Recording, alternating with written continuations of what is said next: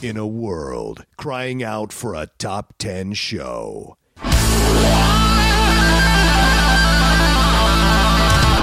John Roca and Matt Nost are here to bring you the top 10. Take it away, boys.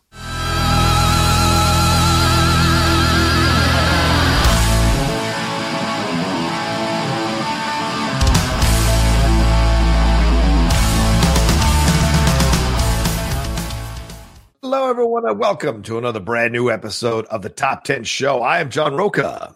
I am Matt Nost, and we're pleased to be bringing you another week of Top 10 movie discussion. Yeah. Out there in your world. Hope everybody out there is doing well, staying safe, 6 feet apart, all that jazz. That's it. That's all you got. Nothing's happening. I know that we've started shows like this, but nothing's really happening. Still, LaMarcus Aldridge retired today. Did he really? Yeah, I didn't even see that. Holy shit!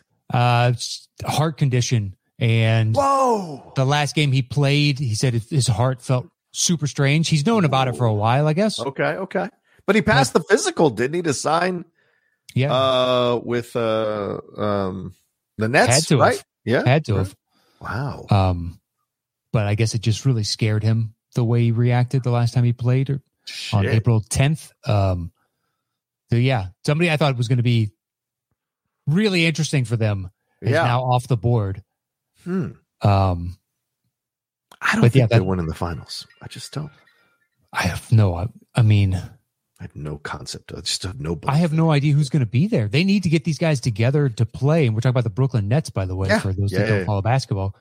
They need to get them to play together. Yeah. To figure out the rhythms. That's why, with LaMarcus, is that going to be their crunch time? This will be interesting. Let's get KD back. Let's get Harden back. Right. Let's get Kyrie back from his third sabbatical and fucking run these guys out together. Yeah. But come playoffs, I trust KD. And I think Harden, relieved of the burden of having to be the guy, technically, will make him nice and lethal. Yeah. And Kyrie shows up for big games. You just need to get him to show up, literally. And then we're good to go. It's like, they could be. I don't know. The East is a big fat, question mark. That's what I'm saying. I mean, I think Miami is right now in perfect position to once again just kind of slide right on through and end up in those finals. Or Philadelphia, I guess, if Embiid can really, Philly's number one right now. They are. And can they stay number one through the playoffs and drag this 76ers team? Can Embiid bully this team into the finals with Doc Rivers' help? We shall see. Just so many questions. They didn't do much at the trade deadline. They didn't do much at all. They got their guys. That's what they have. They're tops of the East, so it's not like they're running away with it. Well, so is Toronto. And nobody really gave a lot of faith into Toronto until Kawhi came there. I don't know if people believe in Philadelphia because they've been, near the top every year for the last few years. They just flame out in the playoffs. Yeah, they've got a great defense and an okay offense. And is that going to be enough in the playoffs? I have no idea. And by the numbers, they're one of the best mid-range shooting teams, which the rest of the league has moved away from. They don't shoot enough threes. Yeah. So it's an interesting mix. I don't know. Because then you could tell me technically by the numbers, Milwaukee is the most well-balanced team. And they're in third place. Yeah. So it's like I have no idea. Usually do this in, there's apex predators on both sides. You're like, it's going to clearly be them, but I don't know who it is in the West right now. Right. With LeBron Jamal and Murray AD. going down. LeBron and AD haven't come back. I don't know who the best team here is right now, technically. Other Clippers are playing pretty dynamite. Utah is basically giving me the middle finger right now. That's fine. Yeah. But I want to see it in the playoffs. That's where I want to see it. So I don't know. It's like, this is an interesting year. But for those that don't care about basketball, this has just been gobbledygook for 2.5 minutes. I wish you did. I wish, whatever you're so People say they enjoy our banter, even though they're not basketball fans. I know. So I just wish you could share in our shared excitement. That's true. That's true. That's true. Yeah. Or shared concern. That's for sure. Yes. Both ways. I know. We'll see. Well, if you want to swing it over to entertainment, what are your thoughts on Phoebe Waller-Bridge? This idea that she will be in Indiana Jones 5, and they just announced today that Mads Mikkelsen will be joining Indiana Jones 5. Does this excite you in any way, shape, or form to have these two way younger actors joining this franchise and being a part of this franchise? Come on, Mads is not a young man. He's younger than Indy. Harrison's like 80. Come on. Yeah, but so you want this to turn into Red 3, and you just want it to be a bunch of... No, I'm saying I'm happy that it's a younger person because Indy is so goddamn old. Sure. We say, what is it? He's 55. Yeah, Mads is 55. I think Harrison is almost 80, isn't he? Like 78? I don't know. 70s is in my head, mid-70s. Trying to be ageist, just kind of sitting here looking at the situation. No, he is he's 78. Yes. 78. Yeah. Yeah, he's an old man. Phoebe's in her 30s. But do you like this edition, or do you think it's like, does this make you want to watch the movie anymore? I'm going to see the movie regardless. Okay, so either way you're in. It doesn't matter. I will see it. Even if everybody says it's terrible going into it, I'm still going to see it. I'm going to see it opening night. Right. Like, I don't give a shit. Even if it's bad. I want to see the train wreck. I've loved this character for so long that I'm happy to take my money type of situation. Okay. But yeah, I like Mads. What is Phoebe Bennett? Waller-Bridge? She was the showrunner for the first season of Killing Eve. She essentially created the show. She's the voice of the droid in Solo: A Star Wars Story. Oh, okay. I know what you're talking about. Yeah. She's British. She was in Fleabag. Did she do Fleabag and yeah. That's her. Crashing, whatever that is. Yeah, the two simultaneous shows that everybody's going crazy over, which is bananas that one person did that. Right. Yeah, sounds great. Okay. I mean, literally, what other entertainment news you got for me? Come on, Outlaw, hit me. All right. What are we talking about? Lucy Liu and Shazam 2, Helen Mirren joining the universe as well. So Helen Mirren jumping from one franchise to another, Fast and Furious, over now to the DC comic side with Shazam. Are you happy about that? Do you like that? They're going to play sisters, Greek mythology sisters. Lucy Liu and Helen Mirren. Helen Mirren, and then another young actress. Let me see, Rachel something. She's going to be the lead in West Side Story. So I apologize if I don't know it offhand.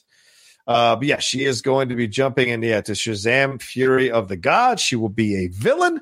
Her name will be Calypso. Helen Mirren, she is joining as Hespera, and Rachel Zegler, that's her name. She will be a part. I don't think they've announced to Rachel Zegler what role she's going to play, but they're supposedly sisters. And apparently if Lucy Liu's a villain, I imagine all three sisters are villains and the mythology of it. So interesting. And they're the second daughter. She's the second daughter of Atlas. So Atlas might have a part in this as well. Are you excited for Lucy Liu and Helen Mirren? I mean, excited seems strong. Just I don't have the same attachment to Shazam that I do to other cinematic properties.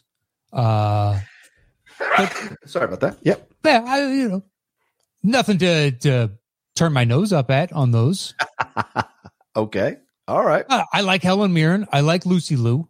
Yes. I watched all of Elementary, and she is one half of that show. Yeah, she's fantastic.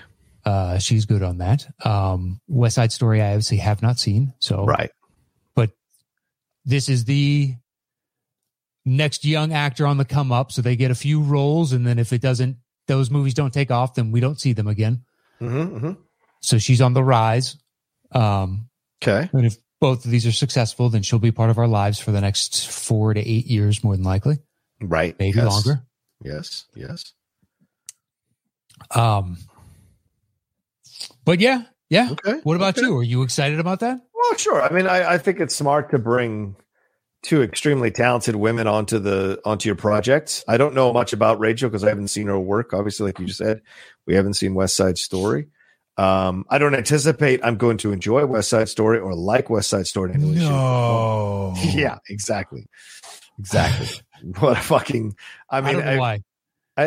Well, if you're going to take on something that's won 11 or 10 Oscars, you better come with the same kind of film that's going to match that. If not, you're wasting my motherfucking time, because I can just watch the original, which is incredible. But the idea of them coming in, I think, makes sense. It adds a kind of nobility, a kind of gravitas to it, for lack of a better term, but also they'll both of them know how to play comedy without sacrificing the stakes of any scene. So I think they're great additions, and it'll be fun. And they're going to get their one-offs, their one-lines, their quips, and whatever. Oh, yeah. So it'll be fine, in my opinion, overall, to see them be a part of this thing for sure. Yeah, I can already visualize the Helen Mirren. She drops a line, and like the camera comes in tight, and there's just this. She does it in every movie at this point. She's got a good line, and let's focus in tight. But yeah, I mean, I like Shazam. I thought it was a lot of fun, and look forward to the next one. So nothing about that one, as I said before, turns me off of it. So I'm good to go. Okay. Hopefully it's great, and it turns into one of my favorite, properties. Yeah, that you can enjoy. Yeah, absolutely. Yeah, I'm not rooting against it. Let's do this. But the first one was enjoyable.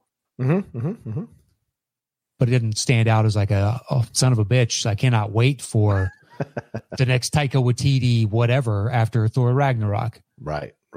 Or, pick a lot of different options. What about the ArcLight closing, Cinerama Dome closing? Reaction to that? I mean, talk to me. Don't they just come back as the exact same company with a different name? Who knows? It sucks because that's what you assume, but you never know.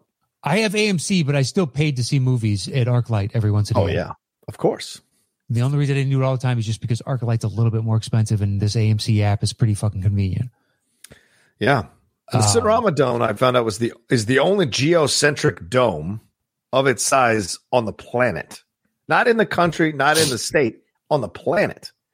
So pretty incredible in its uniqueness. But yeah, like you. But I think the rest of the planet came to the realization that this is a really weird idea. We don't need to do this again.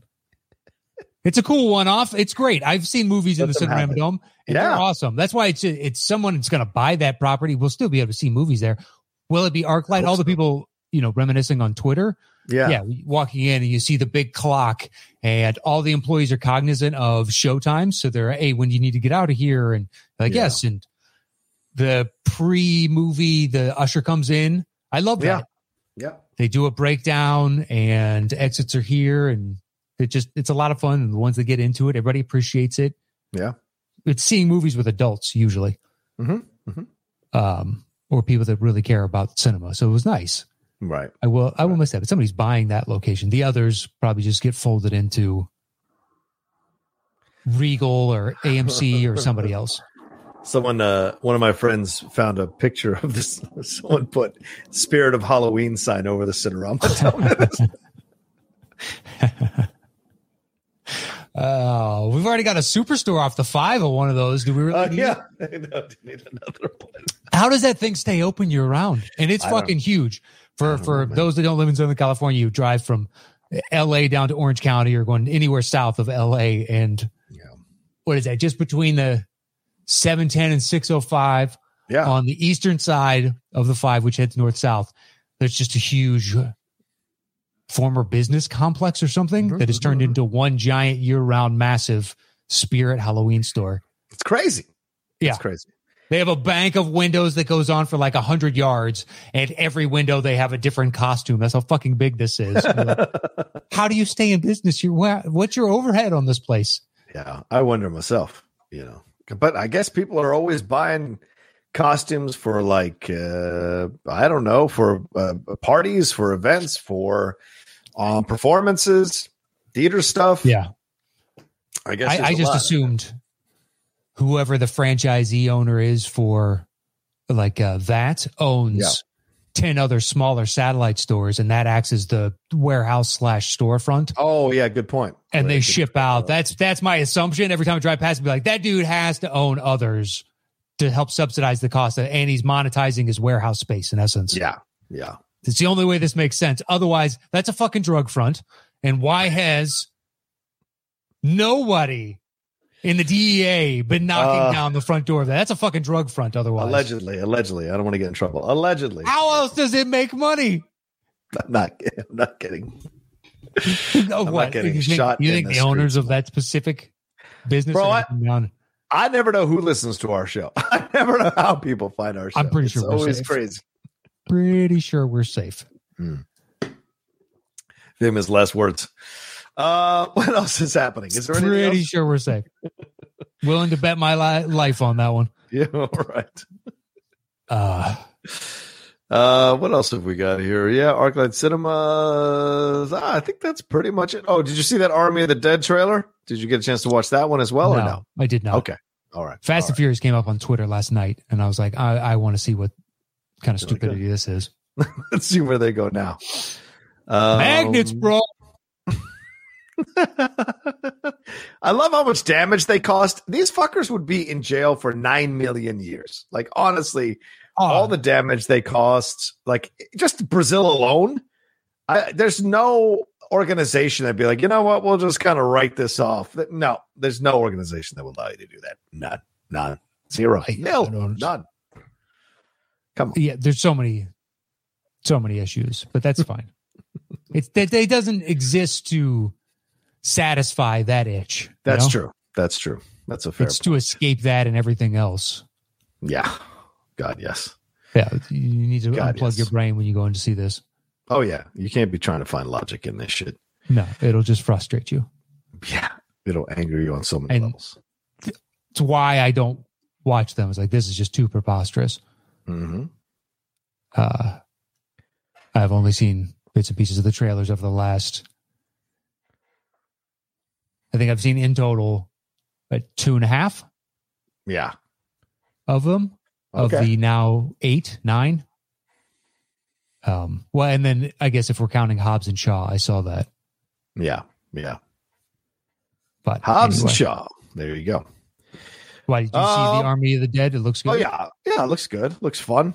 It's going to be in. I think it's going to be in the theaters in the middle of May, and then like the next week, it's dropping on Netflix. So I'm looking forward to it. I'm excited to see it. Huh.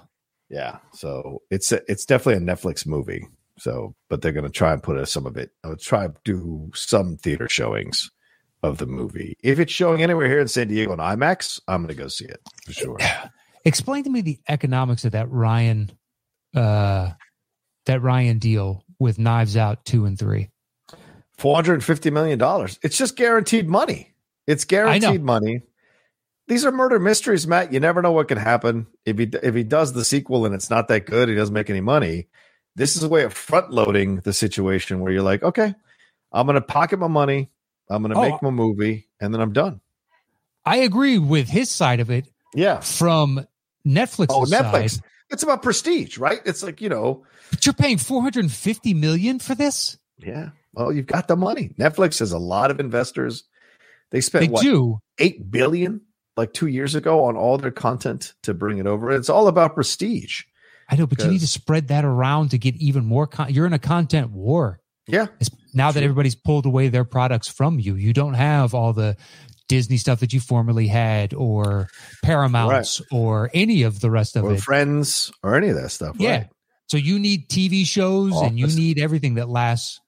To me, on the outside, like, I understand needing the Knives Out 2 and 3 type of stuff, but to invest $450 million into 2 movies, those things, I mean, if they're hits, it probably pays off for you. But if they don't, you're right. I mean, you're fucked. Well, and maybe that's the way they look at it. Like, we've got all this money freed up now because we don't have to pay for Friends or Office or Parks and Rec or the Disney stuff or anything. So now we have money to spend. Let's adjust our approach to our brand and go after these like bigger name movies, these bigger name talents. Let's sign these people to exclusive deals like Shonda Rhimes and Ryan Murphy and have them produce their stuff on our side of things, and it'll attract more people. So in essence, I mean, they're spending a lot of money, but I feel like it's money they have left over or money they saved from losing these properties. Yes. So they might still be working very much not at a loss. But I don't know. I haven't done the books for Netflix, so I don't know. Yeah. But I just assume when you need to replace 7 seasons of this TV show and 6 seasons of this TV show and whatever, it's like, that's a shitload of content that people were coming to you for. Yeah. To put all that investment into 2-hour movies when it's about content. You need more and more and more content. Right. Just to keep up. It's a fucking arms race. But maybe they think if they go this route, they'll get more subscribers because people will tune in to see possibly this kind of content exclusively here. You know what I'm saying? This is the only place you're going to get to see these Knives Out movies or whatever else they've got, like HBO Max. This is the only place you're going to get to see the Zack Snyder's Justice League or any of the DC movies is here. You know, it's crazy. For now, but they're going to go back to a release schedule like they always had, and then have some sort of they'll be a shift in policy. Yeah. Whereas Netflix, like you were investing a lot up front.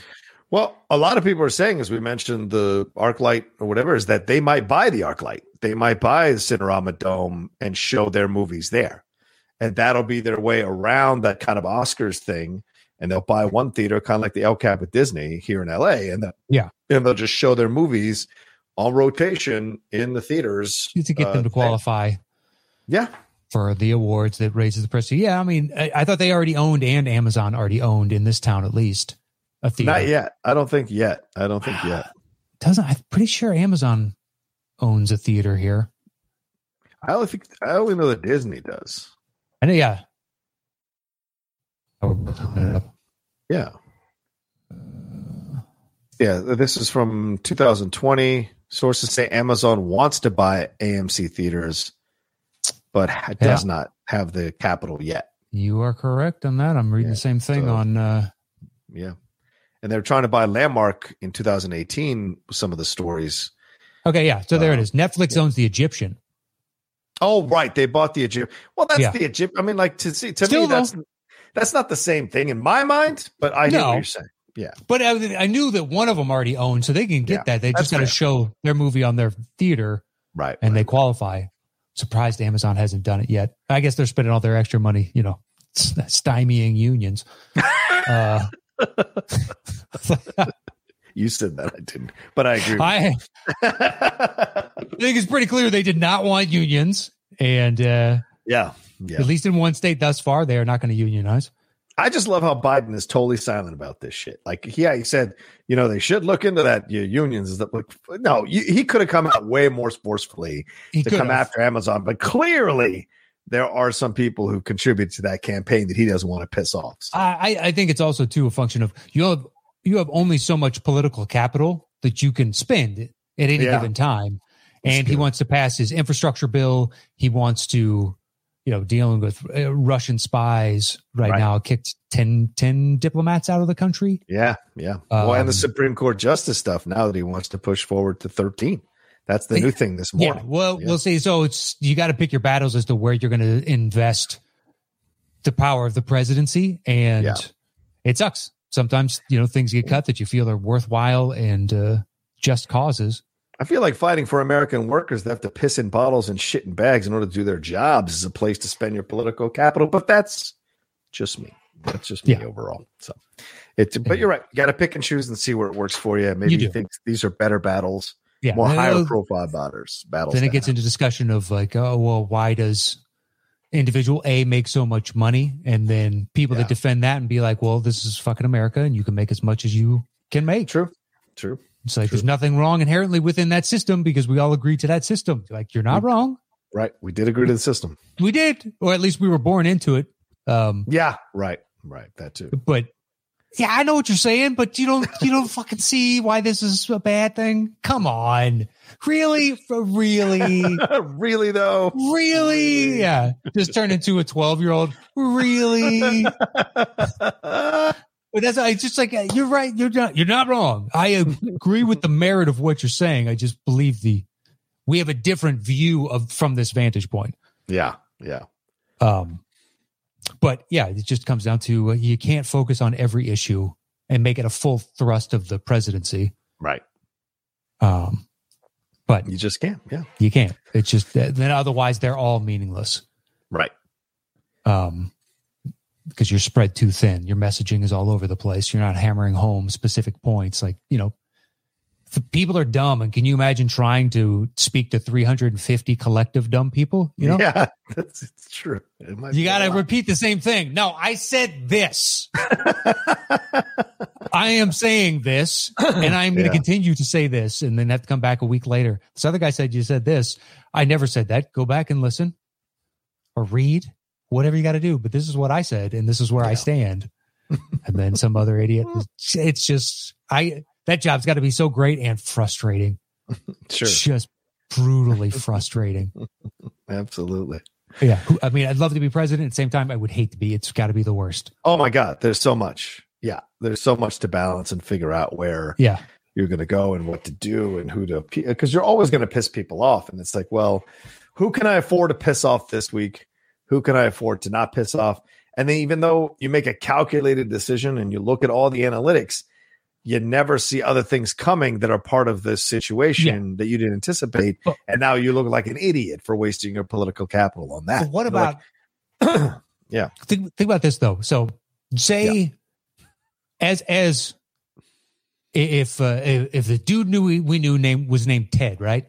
And Ted is president. We got old Ted Lasso as president type of thing. Nicest fucking guy. I'd love that. Nicest guy.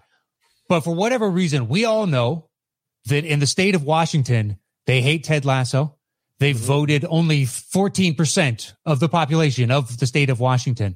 So then when he has to travel there as president, even those people who have never met him, they all collectively hate him. Yeah. Hate. And can you imagine as being president, like having to travel somewhere, knowing that 90% of the people that you're going to run into wish you were fucking dead. Just maybe not actually, but just I hate you. I kind of like those odds. I like wading into that 90% of people. Like, what do you got? What do you got? What do you hate about me? What do you got? I like that. They've never even met you. They don't even know who you are. You are an abstract idea to them on some level. Yeah. So but they hate you for. Go ahead. No, sorry, Matt. Go ahead. They hate you for what? Well, just obtuse. Yeah. Right. They don't actually know who you are. They just know your stances, and that's not exactly the entirety of an individual. Right. Anyway. Well, you know me, at the live event in Chicago, I risk the hatred of two continents, or in London, rather. I risk the hatred of two continents, or two countries, in Australia and New Zealand. So, but like, I don't have a problem wading into a group of people that hate you, because I think there's what I've discovered being in this over the last few years on this public forum is that, like, when you actually go back at people for the shit they hate you for, they actually back down most of the time. And because they're even surprised you responded. And then you have the back and forth. And most of the times they end up like seeing your point of view. They may not agree, but they see your point of view. So I would love to wade into 90% of the people who hate me in a state and be like, okay, what is your problem? What is your issue? What do you got? All right, this is the reason why I'm doing what I'm doing. No, hear me out. Don't cut me off, because you're going to get hear me out. We're going to all construct it. And if they're willing to listen, I think there's a common ground, not an agreement, but a common ground that can be met. But if they're not, I love your altruism. I'm just saying. Now go to Montana where there are militia groups and explain to them why maybe an AR-15 is not home protection. And they are going to wish you dead. And it doesn't matter what you fucking say. They hate you before you got there. And they're going to hate you even more after you left. Yeah. Doesn't matter what you say. I'm just situations like that where someone is so diametrically opposed and be like, you don't even know me, but I know you want me dead. I know you do. That's fucked up. I don't disagree. That's where the job where, you have to have a constant security detail. Right. And then you start thinking about what that actually means. Well, when you see that those guys are fucking planning, kidnapping government officials, you're dealing with pretty unstable people who are just mad because they didn't win an election. And we're part of the reason as well that political figureheads need security details as a country. Oh yeah, right. We've done it a few times in the past, and we know the type of security that we should have around an individual because these are the plans that we've used. So why don't we protect against those and everything else that we can conceive of? Yeah, it's crazy. That's a fucked up thing. That is. Well, speaking of politics, our topic today certainly connects because it is the top 10 Clint Eastwood directed movies, and certainly Eastwood has been a a vocal guy about his side of politics and his points of views. Famously ridiculed for speaking to an empty chair at the RNC convention one year. But I have to tell you, I met this gentleman when I did a junket, one of my last junkets for Collider, and I interviewed him for Richard Jewell. And he was one of the most incredible gentlemen, the nicest person. Mm-hmm. He stood up and shook my hand after the interview. I just was blown away by that because I'm like, I'm no one in comparison to you. Yet he was such a gentleman. And Paul Walter Hauser was there as well. And he was great. But like Clint just was so surprisingly interesting that I left that interview being like, I would love to be able to know this dude. I would love to go on a Sunday, every Sunday, just hang out for a couple hours over beers and listen to his point of view in the world and what have you. And so whatever, we probably don't agree politically, but I felt that this was a guy I could have a conversation with about whatever. And I really appreciated that experience. So I'm excited to get into this list with you and talk about these movies. And I was really worried, Matt, because we've done top 10 Clint Eastwood movies. I was afraid it was going to be all Clint Eastwood movies. We have the same list over again, but it actually isn't. So there'll be some different movies we're going to talk about for sure. Is he in some? Yeah. Yes. Right. Sure. Of course. It's unavoidable. Yeah, but there are others of those that, now I'm just not as big a fan of as I once was. Like there are two in particular, which is like, if I go back and watch that, I just don't enjoy it like I once did. Yeah, that's fair. And there's one that's going to be on your list that came up on another actor's list a couple weeks ago. Okay. I didn't make time for a 3.5 hour movie. That's fair. Yeah, I want to. I knew when we agreed to this, I was like, not going to have time to see that this week. So that doesn't make my list. I'm sure it makes yours. Yeah. Okay. But yeah, it's a wide range, and it's nice that he, was a gentleman. He really was, dude. I was surprised. Absolutely surprised. Move. Yeah. And I'll be honest with you. I like the movie, and it made my list. So I'll just reveal that right ahead of time. I'm not going to tell you where, but it made my list. So we'll be discussing it at least on my end. So I've met a few individuals that specifically is like, oh, I'm so-and-so. I'm not going to name drop who it was. And I just, every time I'm like, that I know, but I appreciate the fact that you're acting like we're strangers. Yeah. Hi, I'm Matt Nost. Just right back at him, which is like, I'm going to treat you like the fact that I don't know who the fuck you are. That's fine. I have zero problem with that. I cannot fanboy out. This is easy. But you do. There are moments where you're like, I really want to ask about this though. What about this? Yeah. But I won't do that. But yeah, to stand up, shake your hand, treat you like a man. Thank you, sir. I appreciate that. That's awfully kind of you. Yep. Once we set a topic, we go our individual ways and create personal top 10 lists. Show back up here. I do my bottom three. He does his bottom three. I do my next two. He does his next two. Then we trade one apiece. Once we have revealed our personal top 10 list, we create the shows between the two of us. Boom. At 10, I've got Midnight in the Garden of Good and Evil. Ooh, that's all you, brother. Go ahead. I strangely really enjoyed it the first time that I saw it. Okay. Because I think now other people's perception of it has colored. Oh, right, because of spacing, what have you? Yeah, and people tell me that it was just fine. It wasn't that good, and be like, really? I remember liking that. Okay. The best, in hindsight, looking back at it, Spacey playing a Southern gay guy really works. Okay. Well, I didn't know that he was gay at the time. Right. So I was impressed watching it. I was like, wow, this seems, he's dialed into this. Cusack, it's a good movie for me, at least, Cusack. And he plays like a journalist or a reporter or something. Yeah. Down in Charleston. Is it Charleston, South Carolina or Savannah, Georgia? It's Charleston, South Carolina. Maybe it is South Carolina. I thought it was Savannah, Georgia, but. Is it Savannah, Georgia? Let's see. Let me take a look real quick as you talk about it. But it's somewhere that has like its own uniqueness, like New Orleans or something. And a vibrancy that's emblematic of or representative of like a picturesque South Savannah. on some level. Savannah, it is Georgia. Savannah. Okay.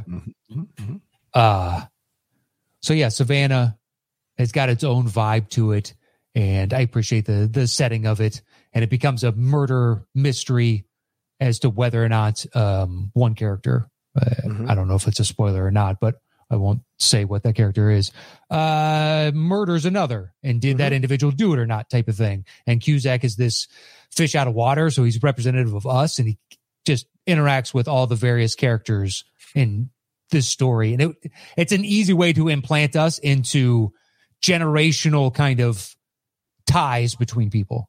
Yeah. Yeah. So yeah, I liked it for all that. It felt very nuanced to me, and subtle and mature. And I thought the movie was good. I think other people's perception of telling me it's just okay is why it ends up at 10-ish. Okay. All right. But I liked it. I would say go see it. It's our list separately. So yeah, man. Yeah. What's your 9?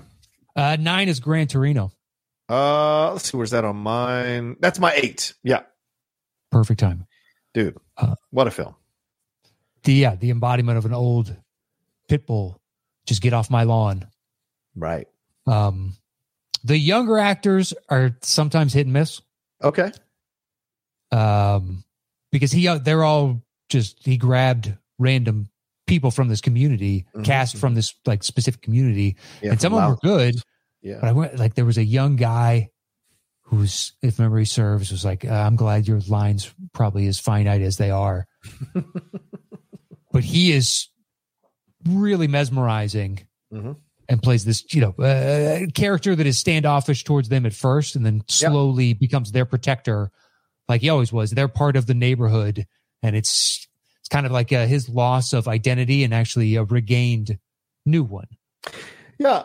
I like the movie. I think the movie's even more topical now. Obviously, as we've had even more stronger debates about immigration, about people's communities, about what it means to be an American, the idea of color, race, all of that being factored into these situations now. The older, whiter generation being afraid of being overrun, all of that kind of plays into this movie. But it's a movie that deals with it head on. And this is another reason why I think why I respect him as much as I do. Even when he handles political stuff, he's very straightforward. And he's very much like, boom, this is what I'm saying. I'm going to be honest about the interpretation and the presentation, right?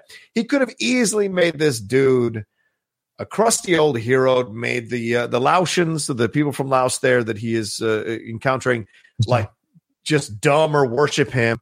But it's actually really interesting to see their racism compared to his racism, but it's not born from that. Their racism is not born from necessarily wanting to not be around white people. Their racism is born of a fierce desire to protect their culture, and their unwillingness to kowtow to anybody. And then, and in a way that reflects what, how Eastwood is, and his approach to it. And it's the thing, the grandma breaks down, Eastwood's approach to it because they're both so steadfast and stubborn in their ways that there's a mutual respect that develops, and that feeds eventually his getting to know these kids more and having these conversations. Yeah. And he starts to connect with the idea of being an underdog, the idea of being, how can I say this? Constantly counted out or dismissed or overrun and what have you. Because the thing that's unique about America is we think we're the number one country in the world, yet we also want to play the underdog at the same time. It's one of the most confusing things ever about this country, but it's ingrained in us from birth. Well, we're cast-offs from other countries. Well, yes and no. A chunk of the population is. Yeah, they left. Right, they left on their own volition. Right. Yes. Right. The early settlers, and then other people were dragged here and changed. Exactly. Forced repatriation, so to speak. So to speak. Yeah. And then others came over, but I mean, just waves of, so it's like looking around and this is where I can make something of myself. You don't see how great I am. So that's all, like, the underdog is kind of built into us. That's what I mean. It's a unique thing about this country. It's incredible. And it works. It really works. Yeah. Sometimes it's bad. Sometimes it's good, but it works. And so you see that play out throughout this movie. And they're developing relationship and you start to feel like a real connection, so that when what happens, it is it almost becomes a fantasy ending, and then the reality of it really hits, and you're actually appreciate. It makes you appreciate the movie more that it didn't cop out with a fantasy ending. And I appreciate that. Yeah, I going into it, I thought it was going to be kind of one note, and by the end, just flat out loving it. It's part of that run of every year or every other year Eastwood is putting out a movie that's in Oscar contention. Yeah, and didn't know if he was fizzling out coming into this one. He's like, he's put out quite a few over the last. They all can't be bangers, right? And by the end, I was like, this is good. This is worthy of. I'd have to go back and look at the year specifically, but this is worthy enough of being nominated. Yeah, absolutely. And then to see the performances that he managed to get out of these non-actors too. Some of them are excellent. Oh yeah, I thoroughly agree with you. And they added some of them aren't, but you're going to get that. Yeah. It's fine. It's a good movie. Cool. What's your 8? My 8 is Sully. I haven't seen that movie, so go ahead. Man. It's good. Yeah, it is good. It's 90 minutes. You know exactly where it's going. Holy shit! It's only 90 minutes. It's 90 minutes, man. Fuck, you're in and out today. I might watch it today. Fuck it. That's with fucking credits. I think it's like 93 minutes with credits. All right. Yes, it's in and out. It's meat and potatoes, but it's really good. Okay. You know what I mean? It's kind of like Greyhound from Hanks, even though there's another Hanks. Oh yeah, I loved Greyhound. I had a fucking blast in that movie, man. I enjoy Greyhound more than I do Sully, but at the same time, Greyhound is 90 minutes. It is telling a very specific small story, right? And it doesn't try and reach beyond that, and I appreciate it for that. Plus, it's interesting. Like when have we ever seen a movie from a destroyer's perspective? Yeah, right. Never happened. Yeah, it's usually the sub dealing with the destroyer and not the destroyer being like, where is it? Where is it? Yeah. Where is it? That's got to be brutal. Both sides. The Navy is one I could never do. Yeah. And I've got numerous friends and family in the Navy, and just like of all the armed forces to choose, that's the one. We're like, no, thank you. I'm fascinated by it, though. I love the movies. I read the books. Yeah, something I can't do. But Sully, so yeah, there are aspects of it that I didn't know. Yeah, which was interesting. Okay. Going into the NTSB hearing. Yeah. And stuff like that. Because it sets up where they're investigating him, which they have to do from all crashes, but you can't tell how serious the investigation is because in hindsight, he was just a hero from day one. Right. And from the NTSB's perspective of they still have to investigate it. Mm-hmm. And treat it as though potentially there's something harmful there, because what if there is? So you got to find that out. So it was illuminating in that regard, and I think it's for 90 minutes, it's a good movie. Yeah. Okay. Should it have been up for awards or anything like that? I don't know, because it's it is what it is. It's meat and potatoes. Right. Okay. Well, I got a 3-hour break between the end of this recording and my next show today. Maybe I'll pop it. If it's on one of the streaming services, I'll watch it, because if it's only 90 minutes, that's a quick watch. So yeah, it's easy. It's easy. I'm down with that. So all right. Fair point. I've resisted it because I didn't hear it was that great. And then like some of the trailers didn't really excite me, but if you say it's good, plus what's his face? Aaron Eckhart, not the biggest fan watching Aaron Eckhart. So his part is small. Okay. He's standing next to Tom Hanks a lot. It's a lot. He's got a line here or there, right? But it's about Sully. Is Laura Linney the wife? Is that correct? Yeah, it's Laura Linney, and then the wife from Breaking Bad. She's on the NTSB panel, and the actor. He was a comedic sitcom actor that did like a couple of sitcoms in the late 90s. Okay, he plays one of the other NTSB. Okay. Interesting. Okay, so that dude. All right. Do you remember the show called Boston Common? Of course. The lead guy from that with that weird accent, who's a comedian. Really? The guy not him. Yes, Dear? Okay, that's what it was. I couldn't remember. Yeah. So the other dude in Yes, Dear, the slightly heavier set, it's him. Oh, yeah. That guy. Okay. I think he started out in commercials and then made the jump to sitcom. Yeah. Michael Malley. That's the guy. Michael Malley. There you go. That is him. Yep. And then the other dude is one of those, that guy, great older character actors that's been in movies 7.5 billion times. Oh yeah, Jamie Sheridan. He was on Law and Order: Criminal Intent for a while. He's been in a million things. Yeah. Fuck, this is a good cast. Holt McCallany from Mindhunter. Yeah. He's in this. Okay. All right. But I mean, like, if you're expecting the moon, you're not going to get it. But if you're expecting like this is kind of interesting. I haven't seen this story from this perspective. Okay. It's good. Right. Do you like Tom Hanks? Like, it's got a lot going for it. And I think, honestly, I keep harping on it. It's 90 fucking minutes. Yeah. Which, if a movie can get in and out and still be rewarding, I give it a little bit more, because losing that 20, 30 minutes is huge. Right. Okay. All right, man. You talked me into it. Which is that your 8? That's my 8. Okay. So my 10 is Heartbreak Ridge. Go for it. Yeah. Oh my God. Listen, unless he directs the next greatest film ever, Heartbreak Ridge will always fight its way onto my top 10. I know this is not your standard great film, but it's a film that I thoroughly fucking love. And it's a film I go back to over and over again to enjoy.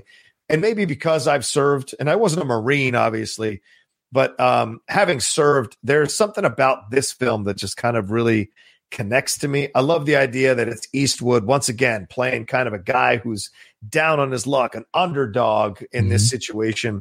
You get like Marsha Mason, when Marsha Mason was like the it woman in the 70s and a little bit into the 80s, seeing her kind of come back a little bit and be a part of this movie was great. And Mario Van Peebles is in this in a funny part as this rock and roll dude who's in the military, who's in the Marines, but basically he gets hired it's almost like Hoosiers, where it's his old friend who hires him to kind of command this platoon. And this platoon is a full of fuck ups, and he's got to come in and kind of straighten them out.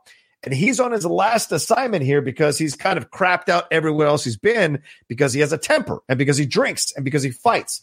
And that's Eastwood. So it's an interesting mix of, as you said earlier, cast-offs, and they all come together, and he trains them, gets them squared away, and they end up eventually going to war in Grenada. And what happens, but like they also, while they're training, go against the other platoon that is supposedly better, supposedly higher end, and they eventually overcome that platoon, even when that platoon tries to kind of undercut them or undermine them. It's a really, really enjoyable film for me, and a nice nostalgic film from the 80s with great lines, great moments, and Eastwood doing a gravelly voice Marine, always talking like this the whole time. And I just enjoy so much about the movie. And I don't know, just one of my favorite ones to watch and cheer for, in essence. All right. It's like the major league of military movies. That's what I would say overall. Okay. I just remember it was the Saturday afternoon movie when I was a kid. Exactly. Came on, and I've seen it, but I couldn't tell you heads or tails of what happens in it because I wasn't paying attention when it was on. Right. All right. So now we go to Richard Jewell. That's my number 9. Is that on your list? That's a punt. Okay. All right. Fine. Let's go to where you're at. My 7 is American Sniper. Ooh, that's a punt. Wow. Okay. All right. What's your 6? Perhaps I need to see it again. My 6 is A Perfect World. Oh, all right. That's all you, man. Go ahead. So I know during the duration of the years we've been doing the show, I've seen it again in that, because it doesn't matter. I watched it again, and it's a solid performance from Kevin Costner. It was like after his apex, you know what I mean? Yep. And he backed off of doing all the directing and producing and whatnot. And we were still collectively pulling for a Kevin Costner and him in conjunction with Clint, but I don't recall it really doing all that well at the box office or award season or any of that jazz. But it's a nice, quiet movie where you've got Costner plays a convict that has escaped, and then he runs into he escapes with another dude, and the other dude is out of the equation relatively quick, but runs into this family and ends up kind of absconding with the son because he needs protection. So, or a human shield, type of situation. But it's then him bonding with the kid as the kid kind of gets out of his shell because his mother is very overprotective. And at the same time, Costner didn't really have much of a father figure. So he gets to kind of project what he had been missing onto this little kid. And they have a nice bonding. And then you have the Clint Eastwood story on the sideline where he feels as though he put Costner's character down this path. And now he's trying to catch him to hopefully rectify that mistake that he thought he was doing for good reasons originally. And realize, come to find out all these years later, he made the incorrect decision. And what if that is what? So he's trying to figure it out. And then you got like a Bradley Whitford out of nowhere. Yeah. And then is it Laura Dern? I think it's Laura Dern. Is it Laura Dern? Oh. Is the woman on Clint Eastwood's side as they're trying to hunt down Kevin Costner in this kid. Isn't she like a deputy or somewhere? Yeah, it's Laura Dern. Yeah, Laura Dern. Yeah. Couldn't tell you who the kid actor though was. I thought it was Lucas Black, but it's not. No, I think it's some kid named T.J. Lowther. I think. Well, you say kid, he's probably 35 now. Yeah, you're right. That's right. It's 1995 or something. He was born in 86, so yeah, he'd be 30. 35. Yeah, good call. 35. Perfect call. Look at that. Really? Yeah, 1986. Thank you. Thank you. Yeah.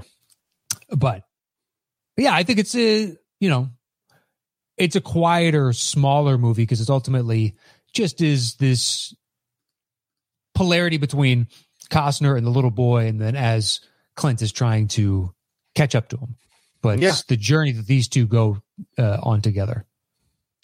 Yeah, it's written by the guy who wrote The Blind Side, Snow White and the Huntsman, and Little Things. And he did Midnight in the Garden of Good and Evil. He wrote that screenplay as well. He also directed Highwaymen, which is a fucking good movie on Netflix. I haven't watched that yet. The Kevin Costner, Woody Harrelson. Yeah, it's fucking excellent. I really enjoyed it. Hey, it's been one of those I need to watch it type. Yeah. I was like Lost City of Z for a long time. Oh, yeah. Lost City of Z. Right. I remember that one. Good choice. Though I remember liking the movie a lot, Matt. I remember liking the movie when I saw it. I just thought there were it didn't 100% work for me. So that's why I didn't make my list overall, but certainly a good choice. And Costner is fantastic in it, making this kind of villain turn, kind of changing a little bit, but he's perception still, of him. In the context of the villains, he's the less shitty of a lot of options. True. I mean, he's still that's my 6. But yeah. All right. My 7 is Invictus. Okay, it was a close cut. Ooh, wow, you cut it. All right. I like the movie. Matt Damon, I think, is fantastic in the film. I think Morgan Freeman is incredible as Mandela, and probably the best Mandela I've seen ever on screen. And their interactions are what sell me the movie. Their change, their progress. Once again, here's Eastwood dealing with race in his movies, dealing with this difference. For everyone who wants to go off about the fact that he's a red stater or a GOP guy, this is a guy who's confronted race in his movies in a very equal way. And you give the man his just due here. Mm-hmm. And in this film, certainly, I think it's one of the best films about South Africa that we've ever seen, about the post-apartheid time of South Africa and that transition and how that played out in the way that it did in this story. I mean, he adds the right amount of epicness to it, but also is able to make the story small when it needs to be small in the movie. And overall, I just like the sports stuff really works. I like the anger from some of the people who are on Matt Damon's team and some of the people who are in Matt Damon's life about their frustration with him developing this relationship, but his openness to develop this relationship and Mandela being open to have this these conversations as well, I think is what overall sells the movie to me. I mean, it's a actually deceptively damn good, it's deceptively well-directed movie by Clint Eastwood that I enjoyed. So, but it's not on your list, right? Yeah, I liked it, but it just doesn't have. I've seen it. I don't think I'll watch it again. Okay, all right. So then my number 6 is The Outlaw Josie Wales. That's one of the ones I just can't do anymore. Wow, really? It's too fucking slow for me. I watched it 2 years ago, and I was like, dude, this just so slow. Let's fucking go. And then by the time it gets to the end with that, village society thing they've created I don't care. Yeah. I know. I was surprised when I watched it again a couple of years because I used to really enjoy it, but no, it doesn't hold up for me. Okay, fair enough. I mean, everyone's, we all got our feelings about movies. I mean, for me, as a guy who loves Westerns, I'm the outlaw. To me, I could not put this on. It was between this and High Plains Drifter. I can't do that one either anymore. Oh, really? Oh, fuck. I love High Plains. Josie Wales has a much better shot for me than High Plains Drifter. I agree. And I couldn't do it for Josie, so there was no fucking chance I was doing it for High Plains Drifter. Yeah. High Plains is really that in essence, that rape scene is really uncomfortable to watch now in retrospect. So to me, that has I get the points, but it's really not the way you should be handling that situation. But with Outlaw Josie Wales, there's more here being explored. His connection with the Native American dude and the young girl, and all of that, and what he's going after. All of it is a story that I enjoy watching, and I like that it takes its time. I'm one of those people that loves Westerns, so I don't mind a slow Western. I don't mind. Neither do I. Like Assassination of Jesse James. Yeah, that's take all the time you need. I don't give a shit. I am fully enthralled, right, and transfixed. And it just doesn't do it for me. It used to, but just doesn't do it for me anymore. Yeah. Well, just absolutely love the movie, and it's one you guys should check out. If you haven't checked it out, highly recommend it if you're a fan of Westerns and haven't seen it. Yeah. See what you think. Maybe you'll fall on Matt's side of things. Maybe you'll fall on my side of things. Yeah, I'm not saying it's a bad movie. No, right. Because I used to thoroughly enjoy it. I just, I was shocked when I watched it again. I was like, man, this takes too long. All right. What's your 5, bud? Bless you. My 5 is The Punt, Richard Jewell. Oh, okay. Let's talk about it. It's kind of like the other side of the coin on Sully. Sully, I feel like I knew the story, and it turns out I knew most of the story. Mm-hmm. Richard Jewell, because I was so much younger, I only knew the broad strokes, and I didn't know a lot of the discussion of what happened to him behind the scenes, and the fact that he was railroaded by the FBI and the press. As hard as he was, I thought there was some genuine bless you. Thank you. Like there was some merit to it on some level. Right. But ultimately when you watch it and John Hamm at the end is like, I still think it was you. It's like, yeah, but because I believe it's because you don't want to be wrong, not because you genuinely feel that this individual did it. Right. And how destructive that was to him in the early onset of now we know what to expect. And he was one of the first broadsides of CNN is new. This is post Persian Gulf when CNN went from nothing to 24-hour coverage of a war. And we all tuned in because we'd never seen anything like this, and became part of a staple of our life. So to have a news story where they could be followed now 24 hours a day, 7 days a week was not something we were conditioned to, but I was, as a younger kid, immune to quite a bit of it because it just didn't percolate up to my level. I knew the man's name. I knew the event, but it didn't detract from my enjoyment of the Olympics because, I was 11 or 13 at the time, 12. So to go back and discover all this about him, and that actor is fantastic. I loved him in I, Tonya. Yep. Paul Walter Hauser. Yep. Yeah. So I think he's great. I hope he continues to work. And then Sam Rockwell is always great. Kathy Bates is always great. Yeah. John Hamm and the second actor that plays the other Fed with him, wasn't he like a sitcom actor? Didn't he do? Maybe. Oh, let me see. Because I know Olivia Wilde's in it as well. Yeah, Olivia Wilde plays the reporter. Yeah. I need to look it up myself. Who is it? Who is the guy? Right. Sam Rockwell, John Hamm, Paul Walter Hauser. Ian Gomez? Yes, Ian Gomez. Okay. On the Drew Carey show. Oh, yeah. Felicity, My Big Fat Greek Wedding. Right. Yeah. So seeing him, you're like, dude, aren't you like a sick? Good for you. That's also what I like about Clint. He'll do shit like that where it's clearly either someone whose work they enjoyed or he met over the years at some party and whatnot. Hey, come and do. He's got all these castings where it's like, I haven't seen that actress for years, or that actor, or whoever the case is. But yeah, it was sitcom actor. There you go, Ian Gomez. Yeah. Wouldn't have known his name for $1 million.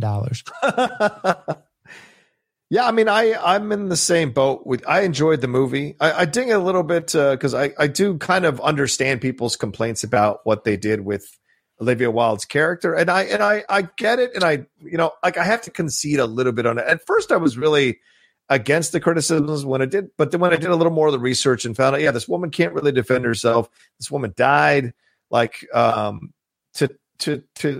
don't know what the evidence is that she slept with this FBI guy for information. It's not unheard of.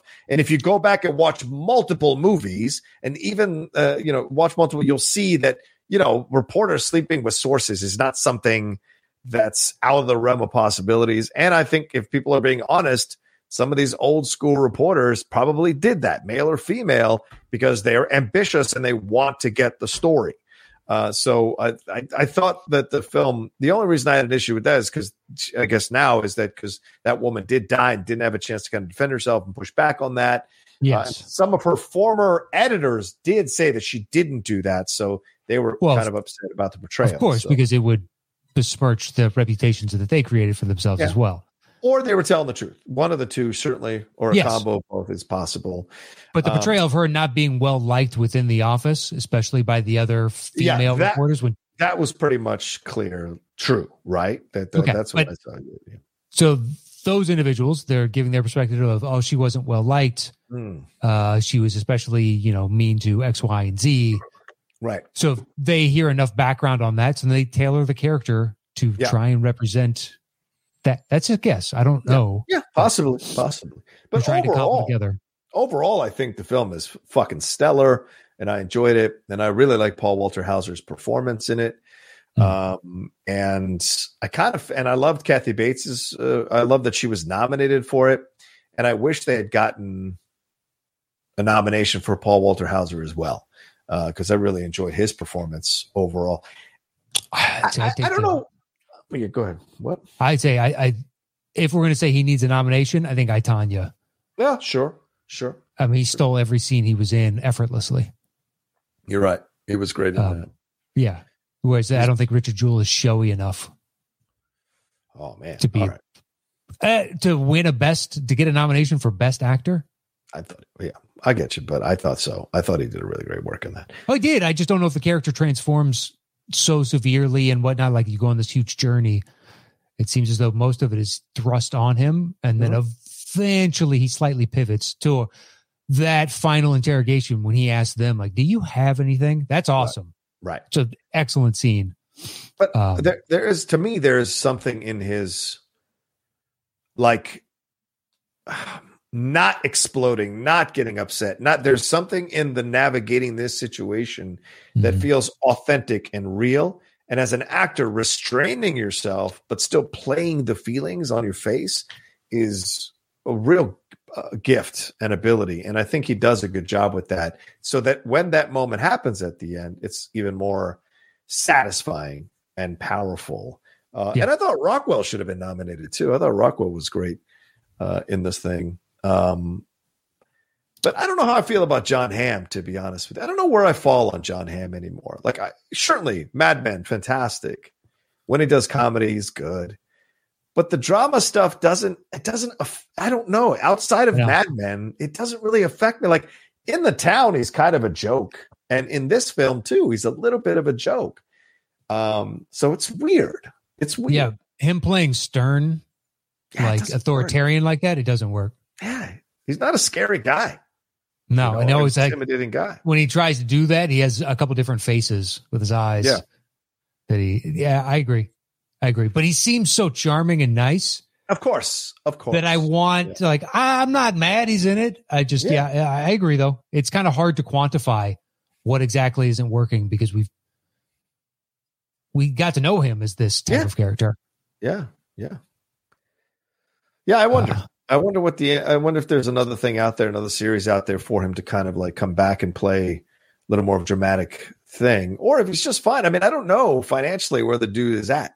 Maybe he took that Mad Men money and he invested it wisely and he's fine. Maybe it comes from money because I don't see him appearing too much. You know? No, I would imagine the Mercedes money and the other stuff he does VO for makes him a huge chunk of change. Good point. Mad Men, I'm guessing he didn't make. I mean, he made good money. I'm not saying he made bad money, but he didn't make network money. He didn't make, like, the first few seasons, it was critics enjoyed Mad Men, but nobody watched it. Yeah, AMC money is not. No, especially AMC money at that time. They were one of the first, if not the first, prestige thing that AMC had that really popped off. And then they had Breaking Bad after that took it to a whole other level. Right. You're right about that.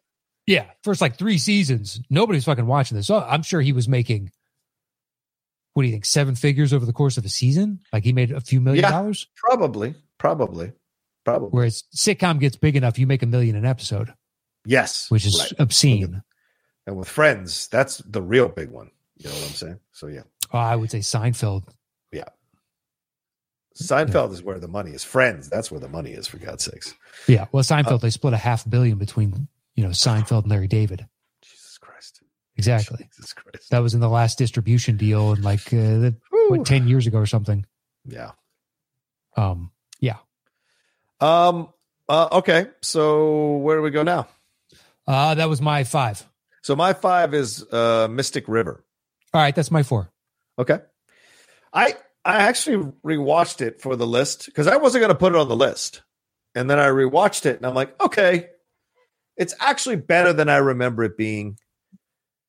Penn is really trying to win an Oscar in this movie. I don't think he should have. Yeah, agreed. But it's still, I mean, Tim Robbins, and that is just heartbreaking to watch his journey through it. And Marsha Gay Harden is pretty ruthless, and Laura Linney's pretty. So all of it, just as you watch it overall, I think it worked. It still works so well. It still carries a weight and a power to it. And the way Eastwood uses the camera, I think more than any other film, he does a lot of overhead shots, a lot of God's eye view shots, a lot of moving the camera in a certain way to keep you close, but also above it all as you navigate the story. And I kind of appreciated that overall for the film. So it's still as powerful, I guess. It's even more powerful as I watch it now as I'm a little bit older. I understand the beats a bit more of what he's trying to show of a father's journey through this process and how harrowing it can be. Yeah, I couldn't make time for the other movie that we're apparently going to get to eventually. Yeah. But I did make time for Mystic River. Did the same thing because I remember watching it at the time thinking, it's fine.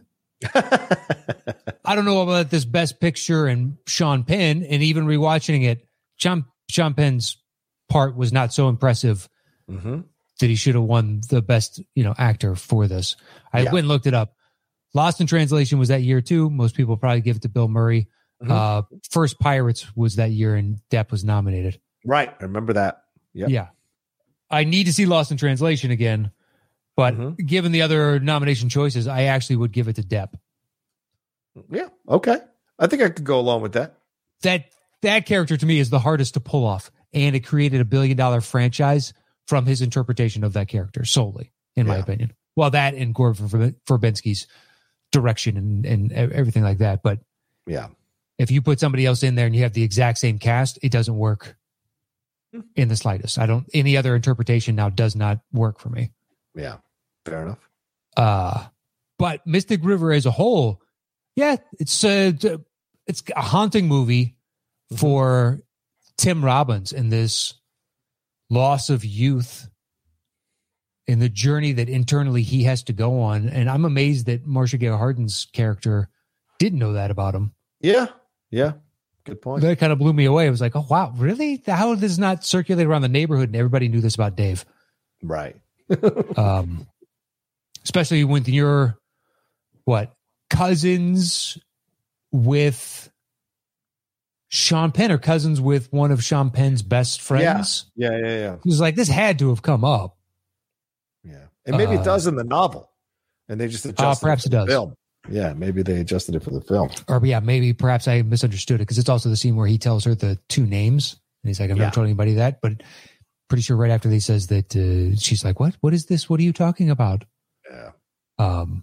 But she is great at the end on the sidewalk. Oh my God. Her, that alone, and the desperation in her eyes, and then Laura Linney looking over and being like, you fucking made this bed. Yep. And you're like, I don't know if you could take the moral high ground, but I know what you're saying. But she's ruthless. They're Laura both. Linney in the movie. Oof. Yeah. Marcia Gay Harden thinks she's doing the right thing. Laura Linney is just a fucking tiger.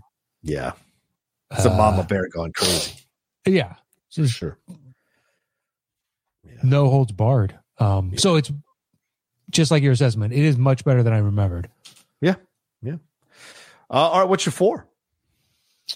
That was your 4. That was my 4. Sorry. So then my 4 is Letters from Iwo Jima. That's my number 3. Yeah, dude. I watched scenes from the movie on YouTube to kind of make sure and it does. It holds up like crazy. It's as powerful as ever, brother. I wish on some level Flags of Our Fathers didn't exist. Yeah. No, you're so correct, because you can't help but think about that film as much as you appreciate Letters from Iwo Jima. You have to go like, yeah, but then there's that terrible counterpart. It's like, well, it's part of this compendium. Yeah. It's like, and Flags of Our Fathers isn't like the worst movie ever, but it aspires to something that doesn't even come close to attaining. And then Letters from Iwo Jima comes out after that, and it's the flip side. It's a much quieter, somber, smaller story in the midst of this huge worldwide event. Mm-hmm. And it's this tiny little sulfuric fucking island that is utterly meaningless outside of, you could put an airstrip on it and it becomes a base. Yeah. Yeah. And, you need to protect either your island or your troops coming in behind you from the U.S.'s perspective. So this patch of almost meaningless rock any other time in human existence becomes so vital. But it's just them knowing this huge tidal wave is coming on this small little island, and the tension and release of that, I think is beautifully done. Yeah. Agreed, 1,000%. The letters, the acting, the construction of this film, overall, the look, the colors that they use, or the dearth of colors that they use at times to kind of convey the desperation and the fear and the universal human experiences and emotions that they are going through on the precipice of war, and casting this incredible Asian cast to play these parts to really help you feel the weight of their experience. And this was the enemy. But they are soldiers who took the job, or part of the, to make money or to live a life or to do some kind of something that in their culture is noble and be a part of and represent their country. And they're in this war, so they have to fight on this side. And it's a great kind of it's a ballsy. Once again, here's Eastwood showing you a different perspective on something that we've held so fast as a stereotype. The Asian people were bad, the Japanese were bad at that time. And it's like, these are human beings who got into a war, and from their point of view, they have this perspective and they have a job to do. Yet they love, they fear, they worry, they fight, their loyalty, their friendship. It's all there. And we as human beings can connect to that. And I thought the film does a really great job of conveying that. Yeah, not always are troops the embodiment of the policy. Yeah, not always. Sometimes they are. Sometimes they are. Like what the Japanese did in China during that time. Yeah. Atrocities left and right. But you could also say the difference between the SS and a random U-boat individual. The U-boat is, potentially has no idea that those concentration camps exist, and they feel like they are just out defending their country and from the, whatever the case is. Yep. You're not necessarily the worst policies. Sometimes, though, you are. Yeah, sure. Sometimes. Certain individuals specifically sign up for duty like that. Like, okay. But in this, it's just, they're protecting a small, meaningless little island that has tremendous military significance, and that's about it. Yeah, that's it. That is literally about it, man. Iwo Jima is nothing. Yeah. Out in the middle of nowhere. but it just gives the U.S. an easier airbase to get into potentially than firebomb and nuclear bomb the living shit out of Japan itself. And these guys are also soldiers for the emperor, and the emperor is a not quite living god, but it exists on a different plane type of thing. So there's a fervency that for your democratic troop may not be there as much. And you grew up with this from birth. Yeah. Like, you were conditioned to believe this from birth. It's so easy for us on the outside to look at that and go, why don't you see the mistake you're making? And it's like, no, you condition that to believe that from birth. A common gift, at least so I've read, to Japanese soldiers upon leaving World War II from their mother and father was a small sword to commit suicide if they were ever captured or failed at their task. And that was like, basically, you are protect us all. Like, you are out there, and it's like, Jesus, that is indoctrinated in them before they've left. Yeah. It's a cultural pride and heritage to sacrifice oneself for the good of all, and also the emperor. And you're like, that is a different ethos and understanding of human existence than your enemy. Yeah. So anyway, to see a movie from their perspective, and then after Flags of Our Fathers came out, I had no expectations, and then everybody's like, this was good. Mm-hmm. They were correct. Yeah, less said about Flags of Our Father, the better. All right, so that was your 3. So then my 3 is American Sniper. Oh, wow. From earlier. Yeah. Okay. I like this movie, dude. I really, really enjoy Bradley Cooper's performance. I think what you see here is the preview of what we're going to see in A Star Is Born. And I just thoroughly enjoy watching him in this movie. They even made me care about Sienna Miller, and I don't really care about her as an actress. And I thought she was damn good in this movie. And I like the journey. It's a real story. And of course, the outside stuff, and people can, whatever, all that. But I'm talking about the movie. And I like the journey that he goes on. It mirrored a lot of my feelings after certain events in this country. Like after 9/11, I almost signed back up again. Certainly had those feelings. Of course, his is after the Oklahoma City bombing is when he joins. But the 9/11 stuff affects him to come back and all of that. So his progression through it all and his struggle with it, and again, this is what's so great about Eastwood as a storyteller and as a filmmaker is he takes these stories that could easily slide into conventional approaches and challenges you to look at this guy, warts and all, and navigate your own feelings as you're watching him do the things that he does. And I think he does a really great job with this movie, with the cinematographer in the movie the cinematographer on the movie is incredible. The look of it, the story, and then of course the sad ending. So those are the things that sell me on the movie. Bradley Cooper's performance just really gets inside me as I'm watching it. And the time goes by like that when I watch this movie. Okay. And once again, it may just be because I've served in the military. Not that I've ever served in a theater of war. I'm just saying I've served in the military and I've connected with people who did and heard their stories. And I think watching this movie was like kind of connecting to me on different levels. And I thought it was very authentically well done by Eastwood. It ends up lower on my list for this reason. It's good enough that it overcame the fact that when I went in to see it, I already knew the guy's backstory because I remember the original. I used to have a subscription to the New Yorker. And I remember the original story that was put out and then the follow-up of, hey, this guy might be kind of full of shit. Yeah. So, and then the more they went into it, it's like, he did some things. We're not saying there's the confirmed kill, but then some of the stories that he kind of built up around him that created the myth of the individual almost. Right. You can poke a lot of holes in these. So how much water does this actually hold? And the movie is still so good that it makes my list, and I enjoyed it coming out, knowing that it might be a lot of, horse manure. Yeah.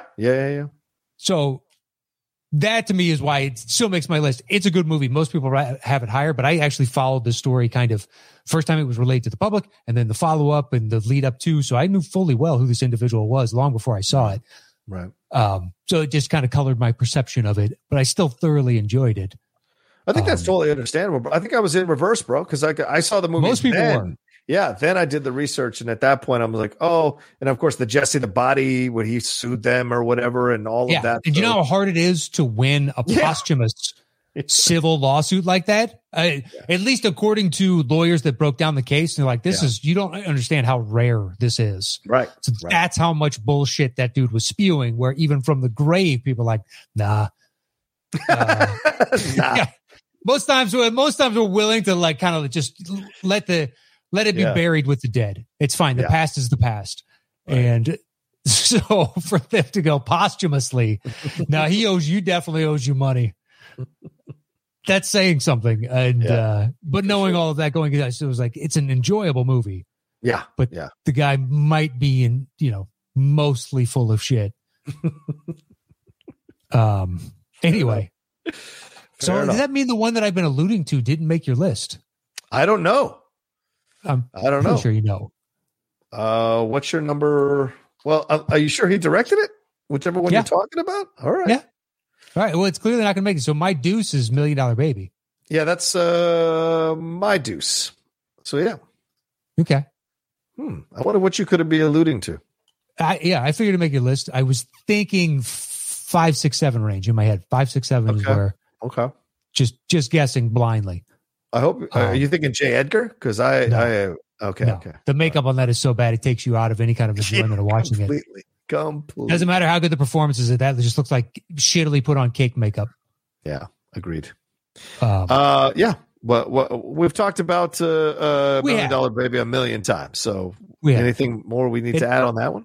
I said it once in the past, but I'll say it again. It actually taught me something about boxing that I didn't know, which is just correct posture and footwork, specifically when you pivot into like a jab. I was like, look at that. I've been watching boxing for how long? And that little tiny bit of technique helps me, but it fleshes out a certain physiological motion on top of it's a good drama. And then at the end, what happens at the end, I don't want to spoil it. Yeah. But when he's talking to her and translates, we'll say. Yeah. The one thing, it's like, dude, just a gut punch. Mm-hmm. So good. I resisted watching that movie for so long. I didn't want to believe the hype. I didn't think it was an Oscar-worthy movie. I didn't watch it that year specifically because I saw the trailer and I thought it was bullshit and watched it a couple of years later. I was like, I was 100% wrong. It was awesome. I don't know why I just poo-pooed it before I ever saw it, but that's why I don't watch trailers. I think we all have those films, man. We all think, we do. It happens. Yeah. I still haven't seen Slumdog Millionaire for that reason. I'm like, it can't be as good as people think. It's good. It's good. Is it great? No. Okay. In my opinion. It's not a Best Picture winner. Or Life of Pi. I've resisted both of those movies. And I've got to watch both those movies at some point. Life of Pi is good. Mm-hmm. It's an interesting kind of abstract concept. And then in the end, it asks a question of reality to you. Mm-hmm. Mm-hmm. So it's interesting for those, in those regards. Right. Okay. And then I guess our number ones are the same, right? Yeah. Unforgiven. Yeah. Again, so what can we add? I know it's come up on, so it's awesome. It's just chef's kiss of a Western, of a movie, of a Best Picture winner, of a actor directing a movie, just pick it. Go ahead. Throw a dart. You hit it. All of it. Great work from Gene Hackman. From Morgan Freeman. Yeah. The Kid. Over and over and over again. I know. I can't recall another thing he was in. No, he stopped acting after that. He was okay. I remember he was yelling. He was selling Sea-Doos a few years later when they found him. Some magazine found him and interviewed him. He's like, yeah, dude, I tried being a part of the Hollywood system. He was like, fuck that. I'd rather sell this shit. This is more enjoyable to me than putting myself out there and the bullshit that I have to do in that town. And this is like the 90s. So you imagine there are actors who tried to make it in this business in the 90s. I bet they could tell you some of the most horrific stories of that experience. probably getting propositioned constantly, probably having to do weird shit all the time to get in a position, like all that kind of shit. Just like the women who are coming out now and speaking about what it was like for these producers in the 90s. Like, it's just so fucking true, man. Like, all that shit needs to come out. I wish they'd talk about it all. Put it all out there, man. Fuck. But yeah, Unforgiven, great. Still great. Still, like I said, it's always between Searchers and Unforgiven, depending on the day you ask me which is my favorite Western and number one Western. I don't think that'll ever change. I don't anticipate a Western ever coming out that'll come close to those two, but who knows? Maybe someday. What's the movie you thought I was going to have on my list? Bird. Oh yeah. No, a Bird is good for the Forrest Whitaker performance, but not for the overall movie, in my opinion. All right. Yeah. Just like, I know you hate when I say it, just like Lincoln. Lincoln's not a good movie, in my opinion. But Danny DeLewis is great in it, so it's worth watching it for me. Same thing with Bird. I don't hate when you say that. I don't. You said that like we've had a fight about that 7 times. I'm just saying you like that movie so much. So. Oh, I do. Yeah. That you can unequivocally say. But to say that I hate it when you say that, I don't have an opinion on that. One way or the other. You I get it. To believe whatever my opinions. I get it. My opinions don't matter to you. Let's not quibble. No, it's not that. It's just, positing my opinion of your opinion is another matter. How dare you? All right. Well, there's our individual lists of the top 10 Clint Eastwood directed movies. Now we're going to put it together for our official list. I've got the bongos right here, so I'm ready to go. Whenever we compile it, obviously 1 and 2 is the same. Yep. So where are we going? I would say it goes those 2, then Letters from Iwo Jima, because that's 3, 4. Yes. And then probably Mystic River, right? Or then probably Mystic River. Okay. And American Sniper is your 3? Yeah, my 3. So it's 3, 7. Yeah, that makes it next. Okay. Then I would say Richard Jewell. Okay. Now that's 1 through 6 done. So we have 4 spots left: 7, 8, 9, and 10. Okay. We have Gran Torino. Gran Torino in common. That's it.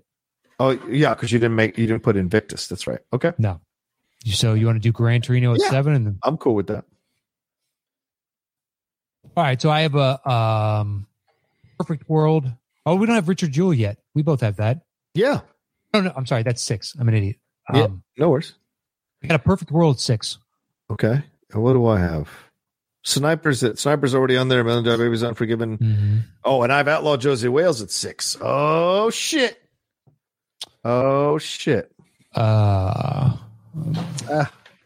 I got a. I'll give you a Perfect World. That's fine. Right. I got no. Fair enough.